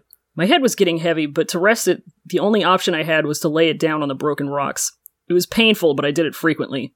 I was staring at the wall to my right. It was a mere 4 to 5 inches from my face. Most of the time I wasn't watching the wall. Either I had my eyes closed, which I sometimes do when I go through a tight spot, or the light wasn't shining in a direction that did me any good. It was very quiet in the tomb, other than my own breath. I was breathing heavy from the effort it took to move. Thankfully, the breeze was present and cooled me off. By lifting my head and carefully touching the ceiling from time to time, I could gauge the size of the passage that my body would soon pass through. Much like a cat using its whiskers to gauge an opening in a fence. At the 7.5-foot mark, I could tell things were about to get real tight. While lying in the darkness, in the passage deep within the cave, one is in a unique position to ponder. A mountain literally resting on top of me, the entire earth lying below. One tiny movement of the earth, and I would cease to exist. Or worse, to recognize the fear shared by Floyd Collins as he lay there, trapped for days within the heart of Mother Earth, incapable of freeing himself from his earthen prison. Yeah, it's pretty bad. Pretty bad, yeah. Pretty fucking bad. Oh, now he's gonna go even further. Okay, can't wait to read this. Picture yourself in my position. I'd rather not, but here we go, I guess. Yeah. Lying on your stomach, your left arm is extended over your head. Your right arm is at your side, having only a few inches in which to move. Yep. Your arms and hands are sore and bleeding from crawling/pulling yourself across the broken rocks. Your entire body is resting on the rocks. Your neck gets tired of holding your head off the rocks, so you gently rest your cheek on the rock to rest. Once you start again, you have to push with your toes to scoot your body forward, sliding across the rocks. After moving a few inches, you are breathing hard and have to rest. As you inhale, you can feel your back pressing hard against the top of the squeeze. It takes several minutes before you recover enough to press forward. The entire time you were lying there, you think about how you were going to get back out. And what if ... question mark? Well, that's pretty much what I was going through at that point in the passage. I decided this would be a good time to throw in the photo of the squeeze. The photo was actually taken on a different trip, but it shows how tight things were at that point in the passage. Notice my head turned to the side, not by choice, and you can see how I would rest my cheek on the rocks. You can see how difficult it is to look ahead of me. My arms are pinned to my side. I later determined that would be the best position. There is virtually no space between the top of the passage and my back. Tight! Not for the claustrophobically inclined. You don't say! There's Ted. There he is! He's got... Is he wearing a Macho Man helmet, head, hat thing? What is that? It definitely... Yeah, that says Macho Man. Yeah, it does. Oh my god. Oh, Ted, I love you. Dude's fucking rock. Dude's rock. Man, Ted, that sucks. I hate it. Good lord. Jesus. I can't even imagine. Holy shit. You will never catch this being me. When I reached the point where my back was rubbing and I could feel with my head the passage was not getting bigger, I knew I was most likely not going to get through. Still, I decided to give it one more push. If I had been in this position a year ago, I would have been in a state of panic, but not today! I was pretty pumped. I took a few minutes to rest, then I went for it. I exhaled completely all of the air in my lungs. This caused my chest to collapse enough to scoot forward a few inches. No. No, absolutely not. Because it takes so much effort to scoot, I only went a few inches before I had to stop and breathe. As I inhaled, my chest pressed hard against the floor and my back against the top. Yeah. There's too much air in my lungs to fit through. Why don't I just push that out and not consider whether I can get it back in? Yeah. We're living in the present. Yeah. It took a little longer to get my breath back. Unbelievably, I did it again. Exhale, scoot, rest. Again, only a few inches. Repeat. I took a few extra minutes to enjoy this position, pinned in this small passage. Wow, I could not believe how relaxed I was. I tried one more time to exhale and scoot. My back was rubbing too much to continue. Despite the failed effort, I was psyched. I took several long minutes to lay there and recover from the effort. B had been encouraging me the entire time. It was fun to hear him cheer as he saw my shoes go deeper and deeper into the hole. Men supporting men. Men supporting men getting unbirthed. Yeah. Yeah. Backing out was not too difficult, but did take some work. I encountered the same obstacles as when I went in. After I wiggled my hips out of the hole, which took some time, I had trouble getting my shoulders out. Both arms were overhead at this point. My shirt was getting caught on the rocks, and my shoulders were brushing the sharp rocks. After struggling to find a good position, I gave up and just pulled my upper body out. Scrape. My shirt pulled up over my head, and I would have some nice scrapes on my shoulders, but I didn't care. To me, this trip was a success. I pushed myself beyond what I thought was possible.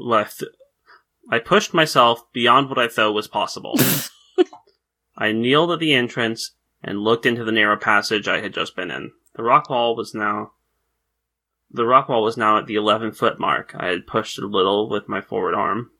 The smallest point was at the 9-foot mark. We were close. Between the work and the excitement, I was tired. I just sat on the rope bag, grinning. Whew, what a trip. What a trip. Our progress on the hole. Oh, they've got the little progression. Oh, I love that. Yeah. The rest of the journal entry talks about the usual. Our climb out, dinner, trip home, etc. On our way home, we brainstormed and came up with some ideas that would help us get through. We both invented some tools to remove the rock on the floor deep within the passage. We were both very excited by this trip. I from pushing my limits in the cave, and B from his success in climbing out of the cave. This was the first time he was able to climb all the way out without the help of climbing devices, nor my help. It was a personal success that showed the progress he has made since his accident. Pretty cool. I remained amazed that we could so easily forget the terrifying moment we experienced just the day before. All had been forgotten, with the strange noise being blamed in our minds on some rational, harmless explanation. The next link is success, but we're going to call it there. Mm-hmm. And we're going to come back to Ted and his boyfriend. B is for boyfriend. B is for boyfriend. At a later date. On the next episode of Nana Roy's Nightmare and Masterpiece Theater. Hell yeah. For now, we got some questions. Oh. I love to get questions asked of me. Questions about caves. Let's answer our cave questions. Cave questions. If you have questions for the podcast, you can send them to me on Twitter at @nightmareanera_. So our first question is from Stephen Moore, previous guest of the show, who asks, if you were trapped in a cave or under a big rock or something, what body part would you eat to escape, and how successful would the movie about you be? Peebus. That'd be probably a pretty successful movie about a man eating off his own penis. It would be pretty good, I think. People would be talking. Like, I'd have to remove my vertebrae to do that, so, like... Yeah, that'd be pretty, I mean, I'm non-binary, but I'm non-binary, so it probably... Like, that's a pretty bold choice, and I don't think Hollywood's ready for that. Yeah, that's probably an indie flick. Yeah. Yeah. Like, obviously, like, I don't know, like, my middle finger or something. I think now for me... No, go on. Yeah, I'd probably have to, like... First off, it'd probably depend on how physically I'm trapped in there. Yeah. I personally, in my life, aim to structure my life in such a way that I'm not going to be put in a position where I'm trapped between two rocks or under a large rock. Yeah, I'm really trying to avoid that. Mm-hmm. I don't want a 127 hours situation on my hands, and I take great pains not to put myself, because like it's so easy to just, like, all around you there are places that you could get stuck in, and you can get stuck anywhere. I don't know if anybody's asked a question that involves anything like this. But not too long ago, I had a getting stuck in something incident. So I was at work, and I was in a little room, and I needed to, I was by myself, I was in a little room, like, way at the back of the library, and I needed to, like, wipe something off with, like, one of those overhead wet wipes, right? Yeah.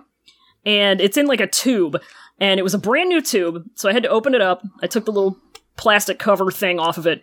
Uh-huh. And you're just supposed to, like, stick your finger in the hole and pull one out, right? Right. And then it just pulls the rest of them out. Oh, no. I got my finger stuck in it, and it would not come out.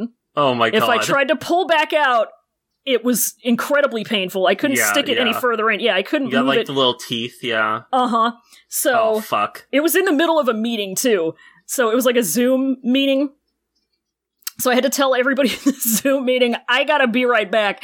And I had to, like, go to the nearest place where people were, where my coworkers were, and I was like, I need help. And I had this whole lid stuck on my finger. It's and like you come with your hand stuck in the pickle jar. Exactly! I had, like, 6 of my coworkers trying to help me get it out, and eventually we had to cut it off. Yeah, that's what I would do. Yeah. It was fucking awful. I still have, like, I have a little... Ring. It just kind of looks like a paper cut on my finger, but, like, it took a couple of days for the swelling to go down. It was stuck in there for, like, 25 minutes. It was very bad, yeah. You know what really suck? Getting stuck between 2 of those rolling, so you know, like, you're a librarian. Yeah. The shelves that, like, move. Oh, so, God. Like, they stack on top of each other. And I know they have, like, pressure sensitivity or, like things that make it so that you can't move them when you're in there. Yeah. But the concept of getting stuck between 2 of those is really unpleasant. Yeah. I don't want anything to do with that. This reminds me of Ted. There's, like, so we have the book drop, and it's, like, automated.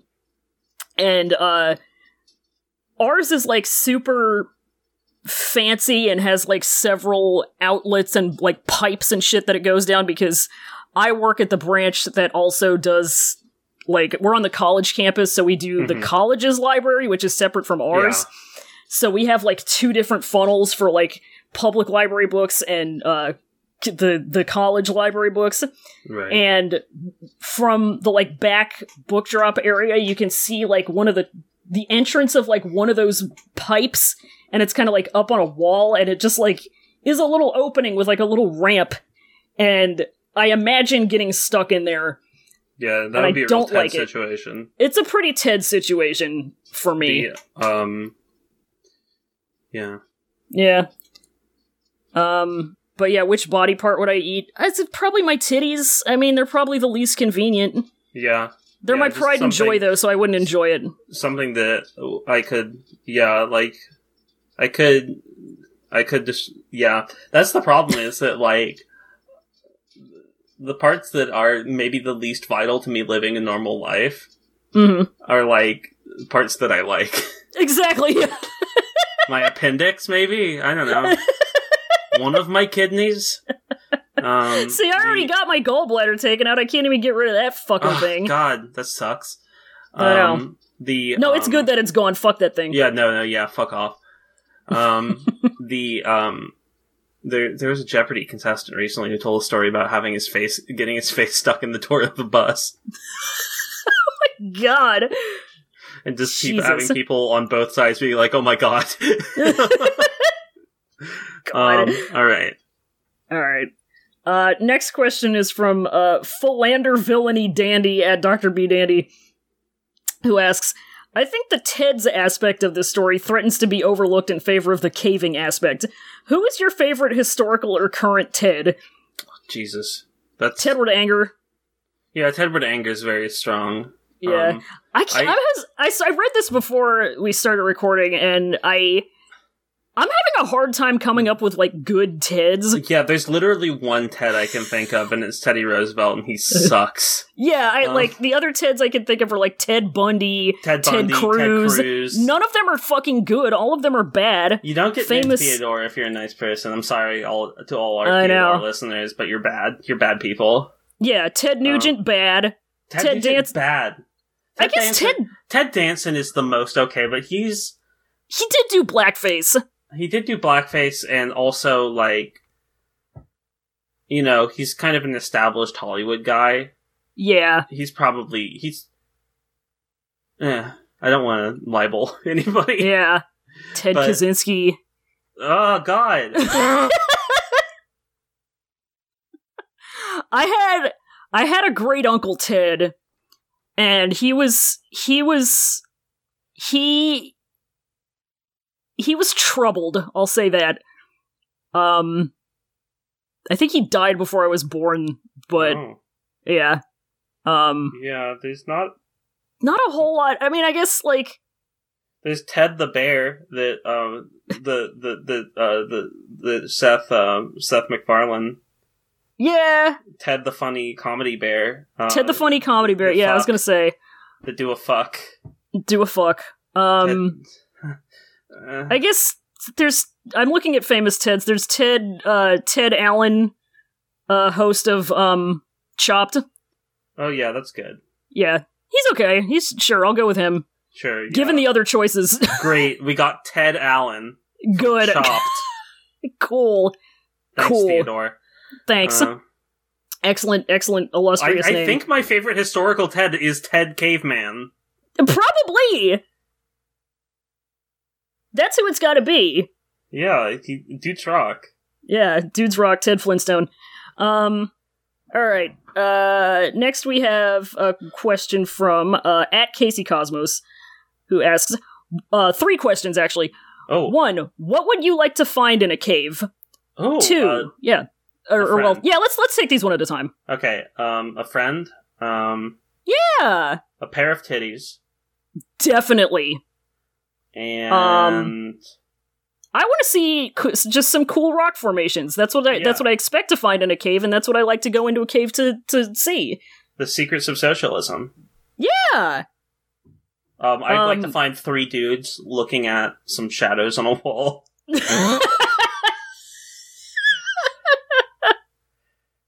Or just some shadows on a wall that I can look at, you know? Yeah! The allegory of Ted's caving page. Yeah. Maybe they have not considered that perhaps I want the cave. Yeah.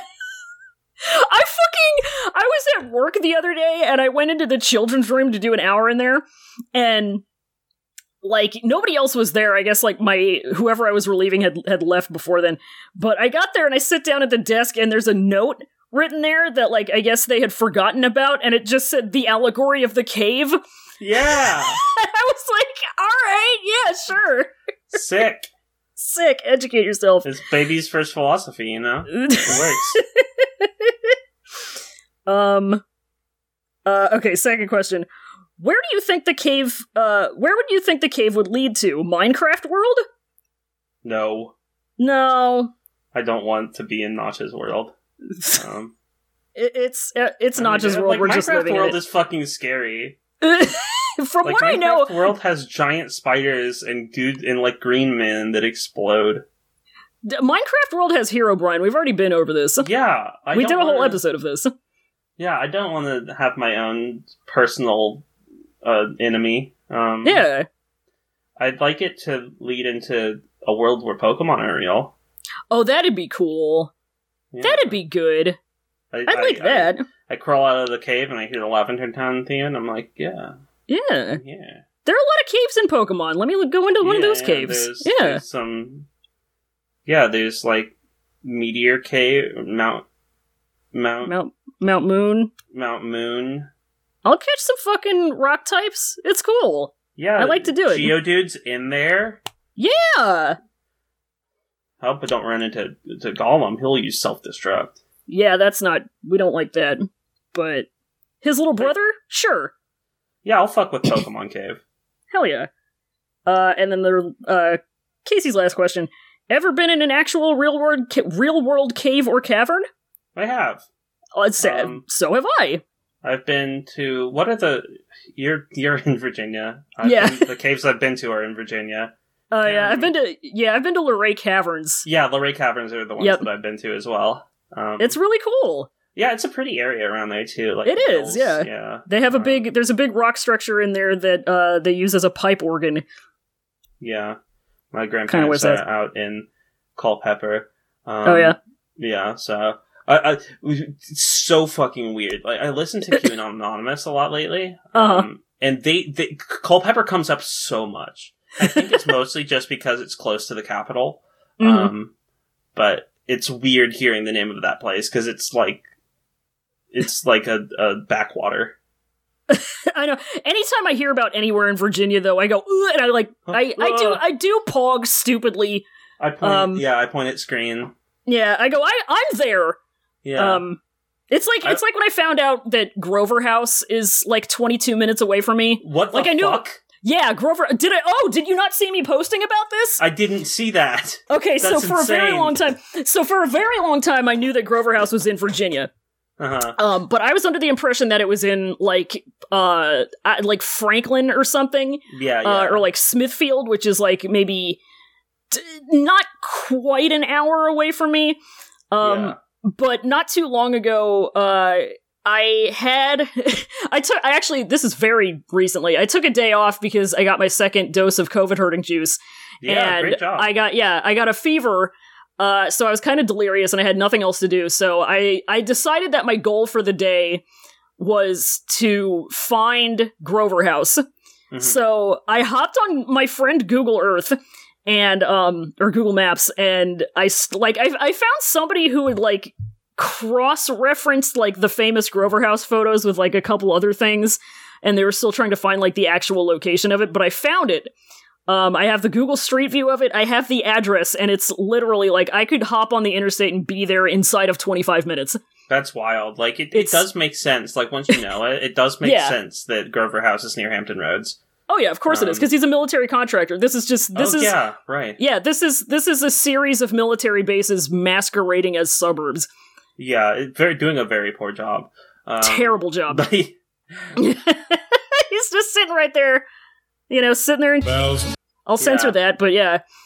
Yeah, could you censor? I couldn't fucking believe. I fucking pogged. I don't want to dox my grandparents. I'll dox my own asshole the live long day. I don't give a shit.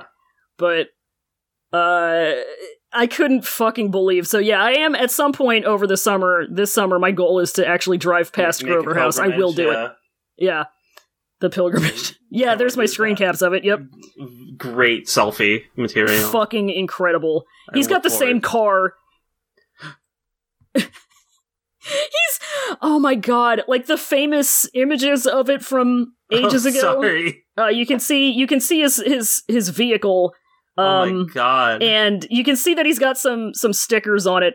And then the image from Google, he's added more stickers to it, but you can see Thanks, Grover. It rules. Thank you, Grover. Thank you. You're a piece of shit. Thank you. Yeah. Where were we? Yeah, where were they? Okay, next question is from @TheLadyWeaver on Twitter, who asks, what other hobbies have the most potential for a horror story? Ooh. I mean, probably, ghost hunting is probably a pretty strong contender. Yeah. Urbex, Yeah, definitely. Photography. I feel like you could... Yeah. Definitely. Get a Fatal Frame situation going on. I feel like you could turn just about any hobby into horror in some way. Yeah, like if all of my Gunpla came to life. That would be pretty scary. That would be pretty fucking cool. Yeah, that too. I would be happy to die if all of my Gunpla came to life and tried to kill me. If they came to life and were just nice, it would be worse almost, because then I would have the responsibility for all these living creatures suddenly. Yeah. Or you could end up with a Small Soldiers 1998 film situation where they're doing war against each other. Yeah, I don't want to think about Small Soldiers. Yeah. Rarely do people ever want to do that. Ugh. But they're like, feed me Flash Giga! And I'm like, no, I can't keep doing this. The neighbors are getting suspicious. Yeah, Yeah, I mean, basically, like, I think the most effective hobbies or the hobbies that have the most potential for, like, effective horror are things where you go outside and do things. Geocaching? Yeah, geocaching. That's real life shit. You find a hand. I mean, there were the people who found, like, a dead body. Yeah, while doing Pokemon Go. Yeah. Or I was talking about the one where they found, like, a suitcase that had a cut-up body in it, and they were using Randonautica. That's horrible. Yeah. Randonautica...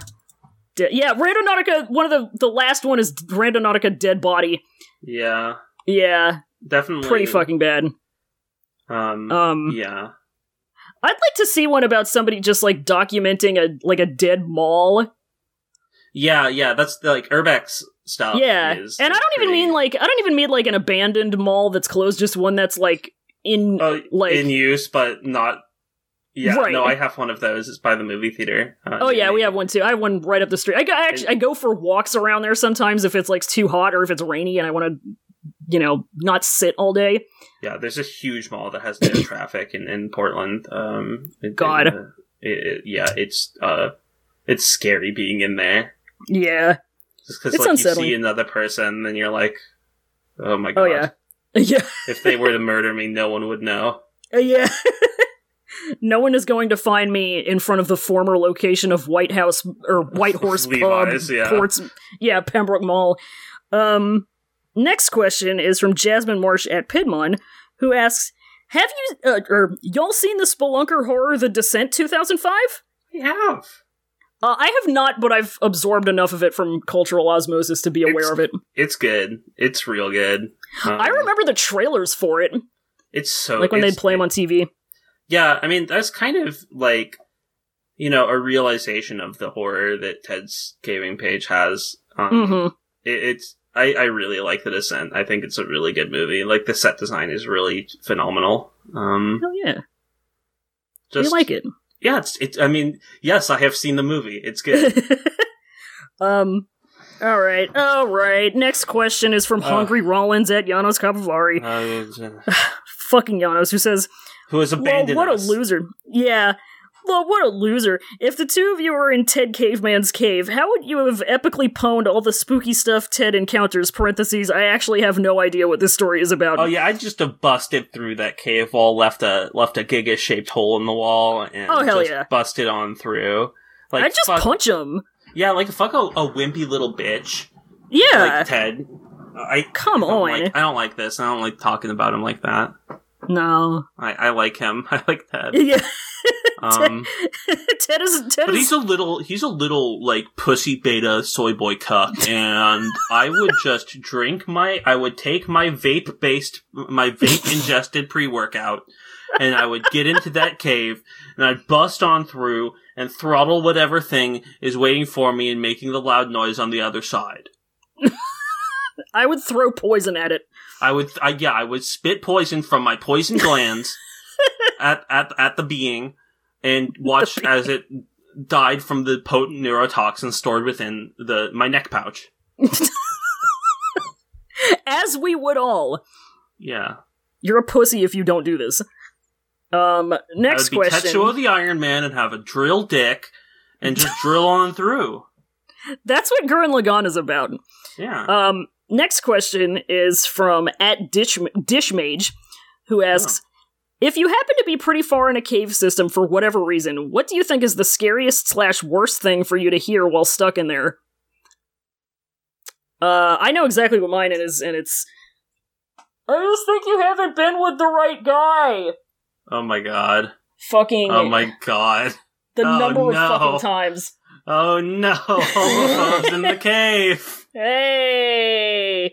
I had a fucking cable guy come out to fix our internet and say that to me one time. Oh my god, why does everyone think that fucking they should, they need to have a say on how they think that your lesbianism is? It's God.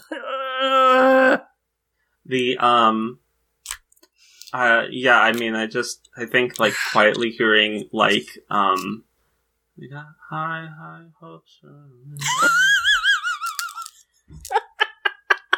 And I know that Mayor Pete is coming into my life. It's going to be cut tragically short. That is where he lives. Yeah. Yeah. In the deepest caves of our fears. High encounter rate for Mayor Pete in the caves.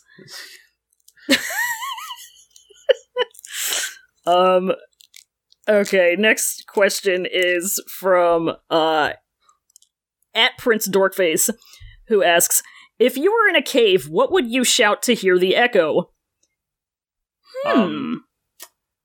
You want the good girl, but you need the bad pussy. Yes.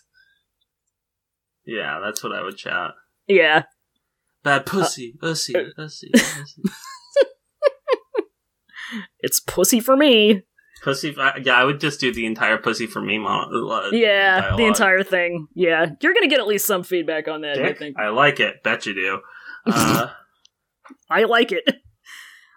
Next question is from Sean at Anti-Tractionist, friend of the show, who asks, what if there wasn't a monster in the cave and he just forgot to post again after he had a normal experience? I think that would be great. I think it'd be good. Like, that pertains to parts that we didn't read this time, but... Yeah. I think that it would be, like, you know, like, sometimes you just, like, you're part of, like, a community online or something, and, like, over time, you just kind of, like, fade out. Stop posting there. Yeah. And it's not like you think about it. You just kind of... And that's what happened with Ted. I'm sure, like, he just kind of went into the cave. Like, he's like, I'm going back in. And he went back in, and he came out, and he was like, well, nothing to post about really here. I should really, you know... The internet kind of sucks. Yeah. He moved on to better things. 9/11 happened, and he immediately enlisted. Ted died at 9/11. Yeah, Ted was fucking Remember Me. Ted was in the Twin Towers during 9/11, and he got hit directly by the plane. We haven't gotten to the part in his explorations where there's the photo of him having gotten through the cave and he's in a big opening and the plane is coming up behind him. Oh no! Ted, watch out! The unspoken victim. There is actually a fourth plane. The underground plane. That's what the rumbling was. And the wind. Yeah! That's what it's been all along. He gets through and he sees a fucking plane. He says, uh-oh. Uh-oh. Uh-oh. Oh no. Ted made a boo-boo. Ted made a boo-boo. Ted's picking a whole bouquet of oopsie daisies. Sean's next question is, what creepypastas do you think would be improved by the horror just being a chill guy who wants to hang out? Most? Yeah. I would say most of them. I would say that, like, if Jeff the Killer was normal. Yeah. If... like, any creepypasta where the main thing of it is, like, a fucked up guy. Yeah.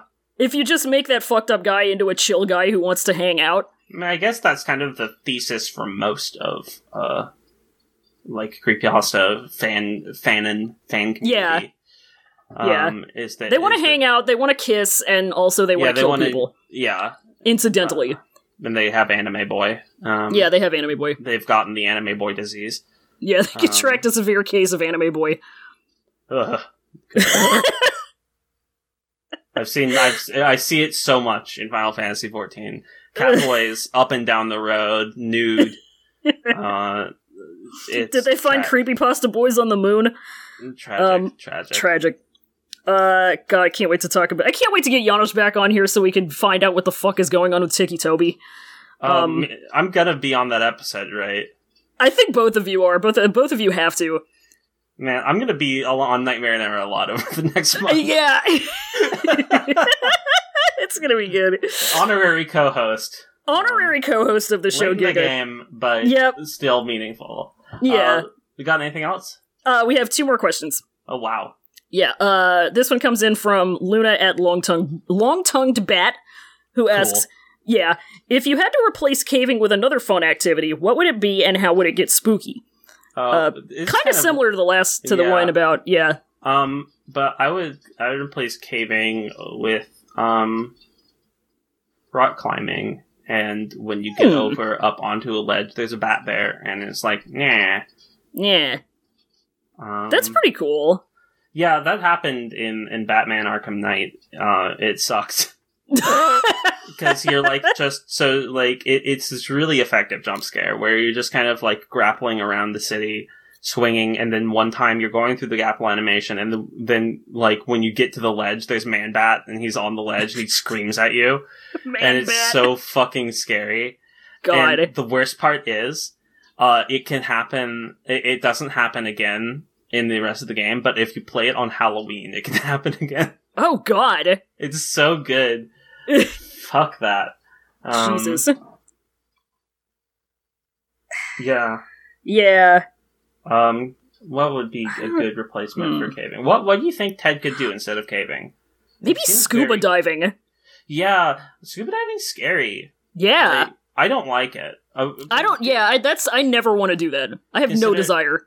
I mean, that is, keep in mind that the one time I did go scuba diving, my goggles, the seal on my goggles broke, and my eyes were filled with salt water. Oh, fuck, no. But absolutely genuinely, like, scuba diving and seeing something bad is very scary to me. It's like seeing a tentacle you're not supposed to. Oh yeah, no, I want nothing to do with that. I'll disclose a piece of Roy lore.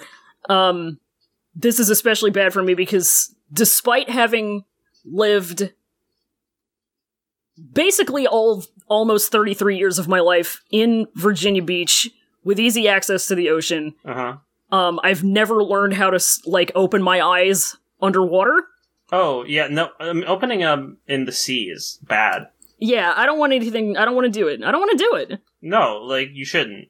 Because, like, opening in the sea, you get salt in your eyes. Opening them in a chlorinated pool, you get chlorine in your eyes. It's bad. Who would want to do this? But hubris. Swimming is nice, though. Swimming is perfectly fine. I like to do swimming. Yeah. Final question is from friend of the show, Colin at Pagetish. We're calling them in for this last one. They actually have several, but I'm actually going to preface this with what they, because their account is private, so I can't see it on my actual account. But so they sent me a screen cap. But they also say, me and all my camping friends were terrified from Ted the Caver. I remember when the last update hit. Yeah. So Colin asks, how do you think rope tastes? If you were a kid in Appalachia who discovered this while backpacking, how much would this haunt you? Would you be scared of glow sticks? Would you avoid caving for a literal decade? What's the smell of opening a cavern into eldritch horror? I think quickfire. Rope? Yeah. Probably doesn't taste like much. I think rope, yeah. It tastes like rope. I don't know what to tell you. Yeah, like I can taste what it tastes like, but yeah, it's nothing. Maybe I'm wrong and it's sweet. Huh. That could be possible. Maybe this is like a test to see if we actually know what rope tastes like. Yeah. I don't know if Colin knows something that we don't. To know what rope tastes like. I stay sticking rope in my mouth.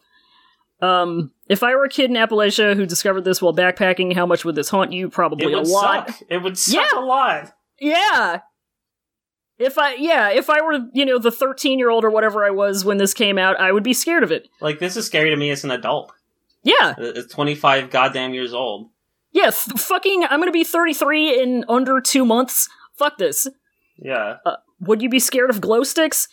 Haven't gotten to the part where that's relevant, but I probably will be. Yeah. It's scary. Oh boy.